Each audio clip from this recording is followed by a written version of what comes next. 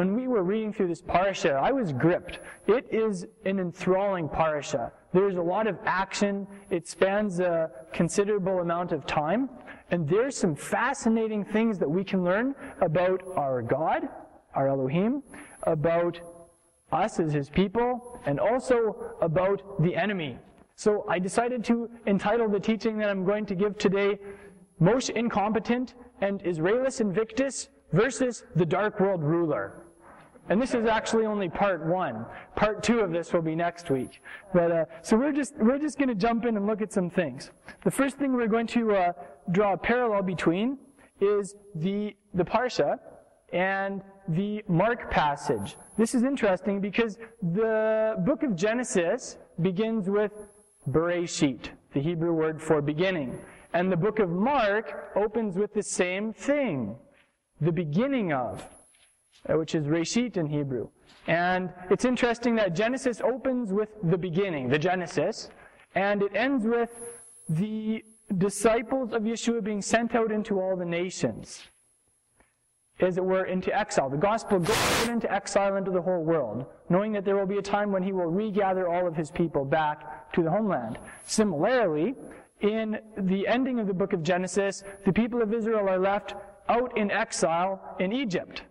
But the story doesn't end there. There's a time when God will visit His people and He will bring them back. And that's also happening in our generation. God is visiting His people. He is awakening our hearts. He's teaching us critical strategies, like what you pointed out, John, that Jerusalem and Beit El are key strategic areas spiritually. And it's why the enemy is so focused on controlling those areas. So there's a real parallel there. And I want to look at another couple of parallels between the people of Israel in Egypt and us as disciples of the Master in the nations for the last couple thousand years. This is going to be a very, very brief overview of church history, actually. And I have a couple of things here to do that. Let's look at chapter 1, verse 7 of the book of Exodus, Shemot.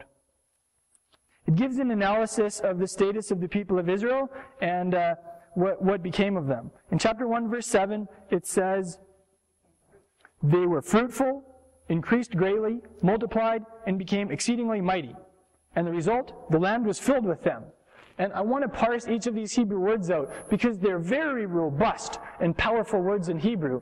And they're a picture not only of the people of Israel in Egypt, but they're a picture of you. They're a picture of us as a congregation here in exile. And it's a picture of the life of Messiah that is pulsing in our DNA and what it drives us to do. The first word is fruitful. The Hebrew word there connotes reproducing themselves. We have been sent with a mission into all the nations to reproduce ourselves as disciples. Next word. They increased greatly. The Hebrew root there is sharat, and it means they swarmed and they teemed like insects. And this is interesting because the Chinese believers today have a mission that they are obsessed with in a very healthy sense. It's called the vision to take the good news all the way back from China, through the 1040 window, through the strongholds of Islam, Buddhism, and Hinduism, back to Israel. There's a book about it, and there are actually a couple books about it. It's just called is it called Back to Jerusalem? It's called the Back to Jerusalem Vision. And I highly recommend reading about it. But one of the strategies they have is that they're to be like insects, like ants and grasshoppers. Armies of ants and grasshoppers that teem over the land, that swarm. And this is a picture in the Torah of that strategy that's built into our spiritual DNA. Next word is they multiplied. They grew exponentially on a numerical scale. They didn't just add, they multiplied. Some basic math here for us.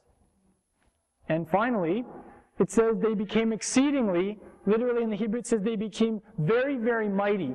The word there for mighty is atzam, and it has to do with bone, and it has to do with claws and fangs, or teeth. And these are a couple of the main meanings that you can get from this word. It means that Israel and Egypt developed an extremely strong core. And tell me if this isn't a picture of the early Messianic community that Yeshua sent out into the nations. They developed an extremely strong core. They built a solid infrastructure. They became a dangerous organism not easily defeated, and they became a self-propagating entity independent of external support. This was true of the early Yeshua movement as they went out into the nations. They were a force to be reckoned with. It didn't look like they had any independent support aside from the power of the Holy Spirit moving them forward, and Yeshua in the heavenlies giving them strategy and going forth at their head. And what was the result of all of these things?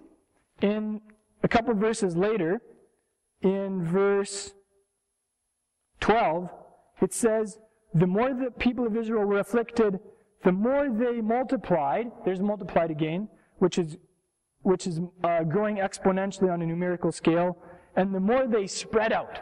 Now, we talked about this Hebrew word for spreading out a couple weeks ago also. It was the name of Judah's son Peretz. The more they were persecuted, the more they paratzed, the more they broke out, the more they expanded. Was this also true of the early Yeshua movement? Yes, it was. The more the Romans cracked down on them, the more the Judean leadership persecuted them, the more they what? They scattered abroad, the more they broke out and expanded, and the greater their dedication. So I wanted to point that out, because the blessing that the people of Israel experienced in Egypt is the blessing that is upon us as disciples of Yeshua the Messiah today.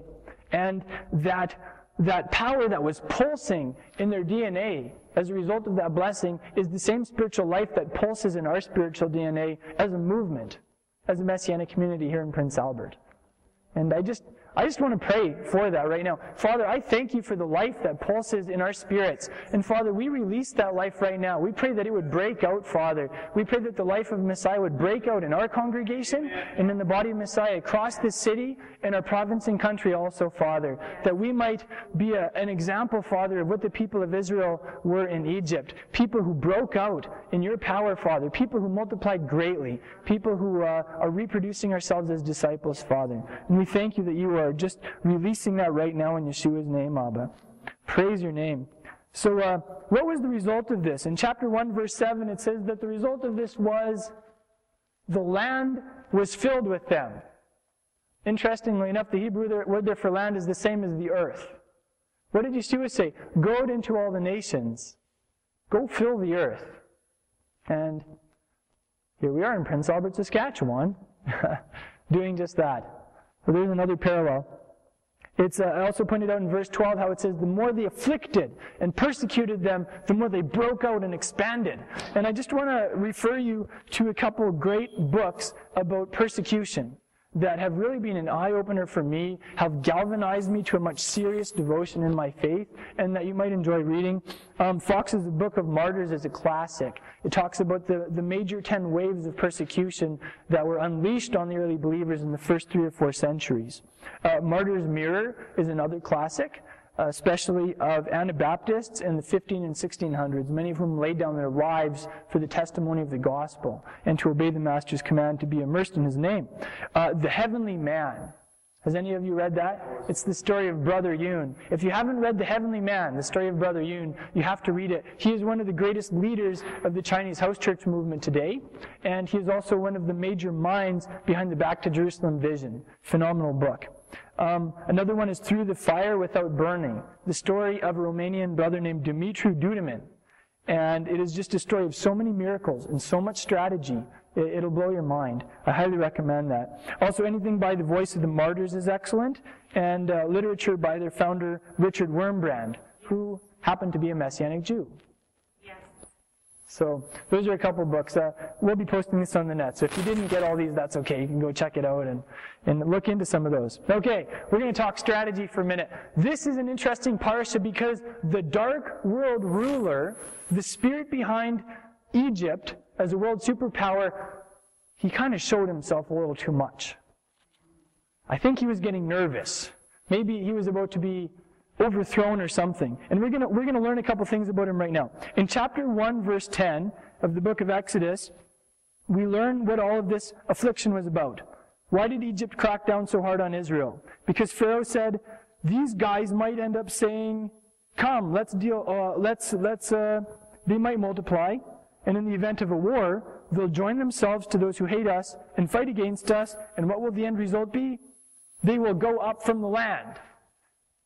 Pharaoh was terrified that Israel might make Aliyah. that Israel might go up, literally, from Egypt back to the land of Israel. That was the fear of the dark world ruler. Could it be that that is also something that he's terrified of today? Yes. And it's actually kind of cool that that was the subject of our Lama talk, because I didn't consciously plan that. Number 2, chapter 5, verse 1. This is the verse that Wayne ended on. Yahweh says, "Let my people go, that they may celebrate a festival to me in the wilderness." The Hebrew word there is chag. Can we all say chag? I'm going to show you the word picture for a chag. It's this. It's to spin around and dancing, and with great joy. It's the word for dancing and celebrating. And so we translate that as festival. It's often translated as feast, but that's not a good translation. It has nothing to do with eating. Some of the chags, the festivals, are Passover, first fruits, weeks, the day of trumpets, Sukkot. These are all chags. Could that be the roots of the dervish dance? No, that would be something different in another religion. Yeah. But here's the thing.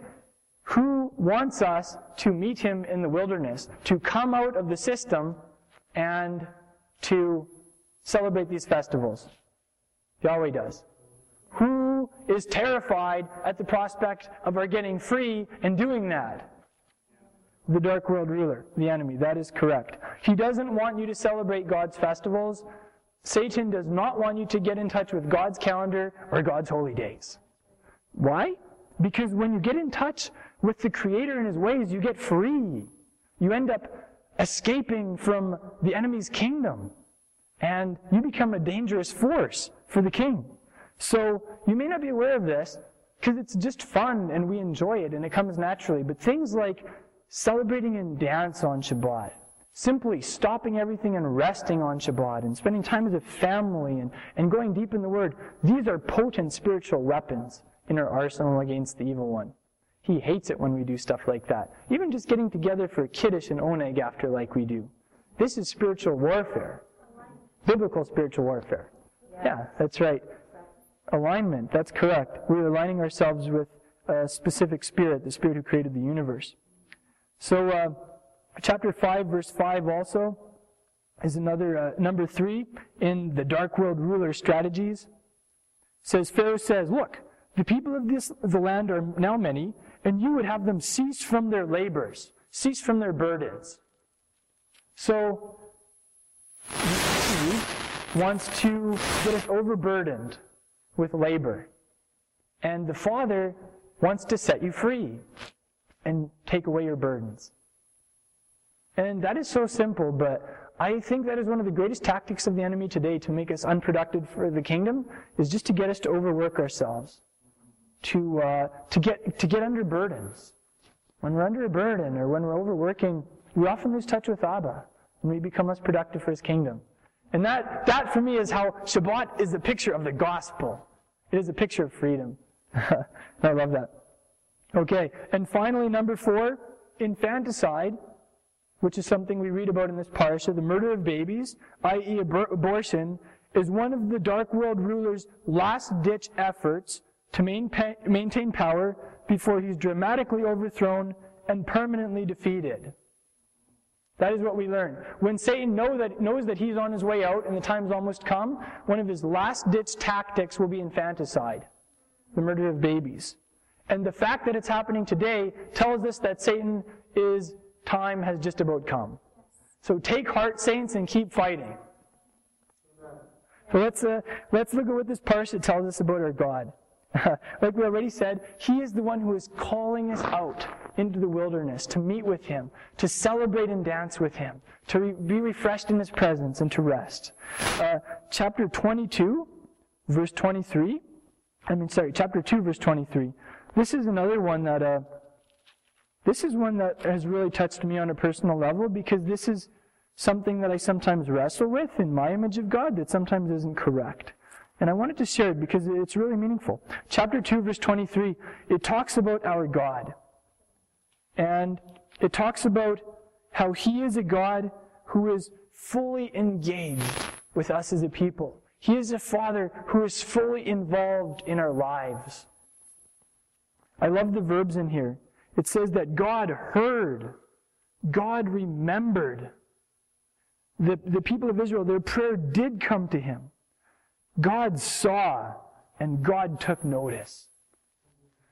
So we have an Elohim who sees us, who hears us, who remembers what he has spoken to us in the past and the promises that he has made to the forefathers in the faith. And he is an Elohim who acts on our behalf. Because we remember, that's also what remembered means. And moving on to chapter 3, verse 7, he says, I have surely seen. He didn't just see, he surely saw the affliction of my people in Egypt, and I have given heed to their cry. I have known their sufferings, their pain. So he is someone who knows us intimately, who knows our sufferings. And interestingly enough, do you know which country has the highest abortion rate per capita in the world today? It used to be Russia. It's Israel. Mm-hmm. But that's encouraging too, because it tells us there's a generation that's rising in Israel that is going to shake the enemy's kingdom there. So, yes. Let's take a look now at Moshe Incompetent. That's just what we're going to title him here. Something that you will discover, if you're young and you're growing up, you'll discover, I'm sure many of you have already discovered, is that there will always be critics. There will always be people there to point out your faults, your inconsistencies, your deficiencies, the reasons why you can't do this or you can't do that. They'll always be there. They've always been there, and they always will be. And Moses had his share of those also. In fact, he was one of his own greatest critics. And when he went back to the people in Egypt, he also had another series of critics. I want to take a look at Moshe and his failings in this parsha, because I find it so encouraging. I find it so encouraging that Moshe was so human. Let's look at six examples in this parsha. Chapter 2, verses 11 to 15, is where Moshe resorts to violence. He becomes a murderer. And you could even say that we talked about the two Yeshuas. One was Yeshua Barabbas. And then there was Yeshua, the true son of the Father. And Yeshua Barabbas was a political zealot. He was an insurrectionist who depended on physical violence and murder to try and accomplish kingdom goals, really. And it was wrong. And we talked about how there are always these two Yeshuas that we can choose. Moses had two Yeshuas to choose from. And at the beginning, he chose the wrong one. And I'm sure it was all part of the plan, but he did spend 40 years in the wilderness as a result of that. Number 2, chapter 3, verses 11 to chapter 4, verse 14, is basically this long dialogue between Moshe and the Almighty, where Moshe keeps throwing objections up about why he is the wrong man for the job. He's negative, he's pessimistic, he's a worst-case scenario generator, he's unbelieving, and he's reluctant to obey, to the point of actually making the Holy One mad. It says, the anger of Yahweh burned against Moses. You do not want to get to the point where you make the anger of the Almighty burn against you. But that was Moshe. That was his mindset by then. Number 3, in chapter 4, verse 10, Moshe was a poor public speaker. Number 4, in chapter 4, verses 24 to 26, Moshe was sloppy in his observance of God's commandments. He didn't even bother to circumcise his firstborn son and bring him into the covenant of Abraham. Number 5, at the end of this parsha, Moshe gets discouraged at the first sign of failure, the first sign of resistance, and he doubts his mission. That's almost where the parsha ends, but then Yahweh says, Moshe, now you're going to see what I can do, essentially. Number 6, and this is more one for the Jewish world, the Messianic Jewish world also. Moshe, even though he was ethnically Jewish, he was ethnically a Hebrew, he wasn't raised that way. He was raised in a Gentile society, and he was raised as an Egyptian. Also along with that, Moshe may have not had the best grasp of Hebrew. He was probably much more fluent in Egyptian than Hebrew. His Hebrew, he might have stumbled a lot. Maybe he didn't have a very great vocabulary. That could have been one reason that he was so reluctant to go to the people of Israel. Isn't that encouraging? Moses was probably one of those guys who he belonged to the people of God, but he may have never really looked like he belonged. And actually, that's a parallel that really plays out in this parsha. The Pharisees were critical of Yeshua's choice of disciples. And in response, he gave the whole analogy of the old wineskins and the new wineskins. The old cloth and the new cloth, and sewing a patch on them. But the point of that wasn't saying out with Judaism in with Christianity, Judaism bad, Christianity good. That's often what's anachronistically read into that analogy. But if you look at the context of it, he was just defending his choice of disciples. He was saying, I'm taking a fresh group of disciples to teach them the fresh things of the kingdom, essentially. So that you can see that playing out in the parasha also. I want to read you a quote from a friend of mine on Facebook, Brandon Shepard. I saw it on his quotes page, and I just love this quote. I just stumbled on it this last week. I think it was like Abba leading me or something. And just read this. It's not like, just read this kind of and get the general feel, okay? The next time you feel like God can't use you, remember this. Noah was a drunk, Abraham was too old, Isaac was a daydreamer, Jacob was a liar, Leah was ugly, Joseph was abused, Moses had a stuttering problem, Gideon was afraid, Samson had long hair and was a womanizer, Rahab was a prostitute, Jeremiah and Timothy were too young, David had an affair and was a murderer, Elijah was suicidal, Isaiah preached naked, Jonah ran from God, Naomi was a widow, Job went bankrupt, Peter denied Christ, the disciples fell asleep while praying, Martha worried about everything, Mary Magdalene was, well, you know, the Samaritan woman was divorced more than once, Zacchaeus was too small, Paul was too religious, Timothy had an ulcer, and Lazarus was dead.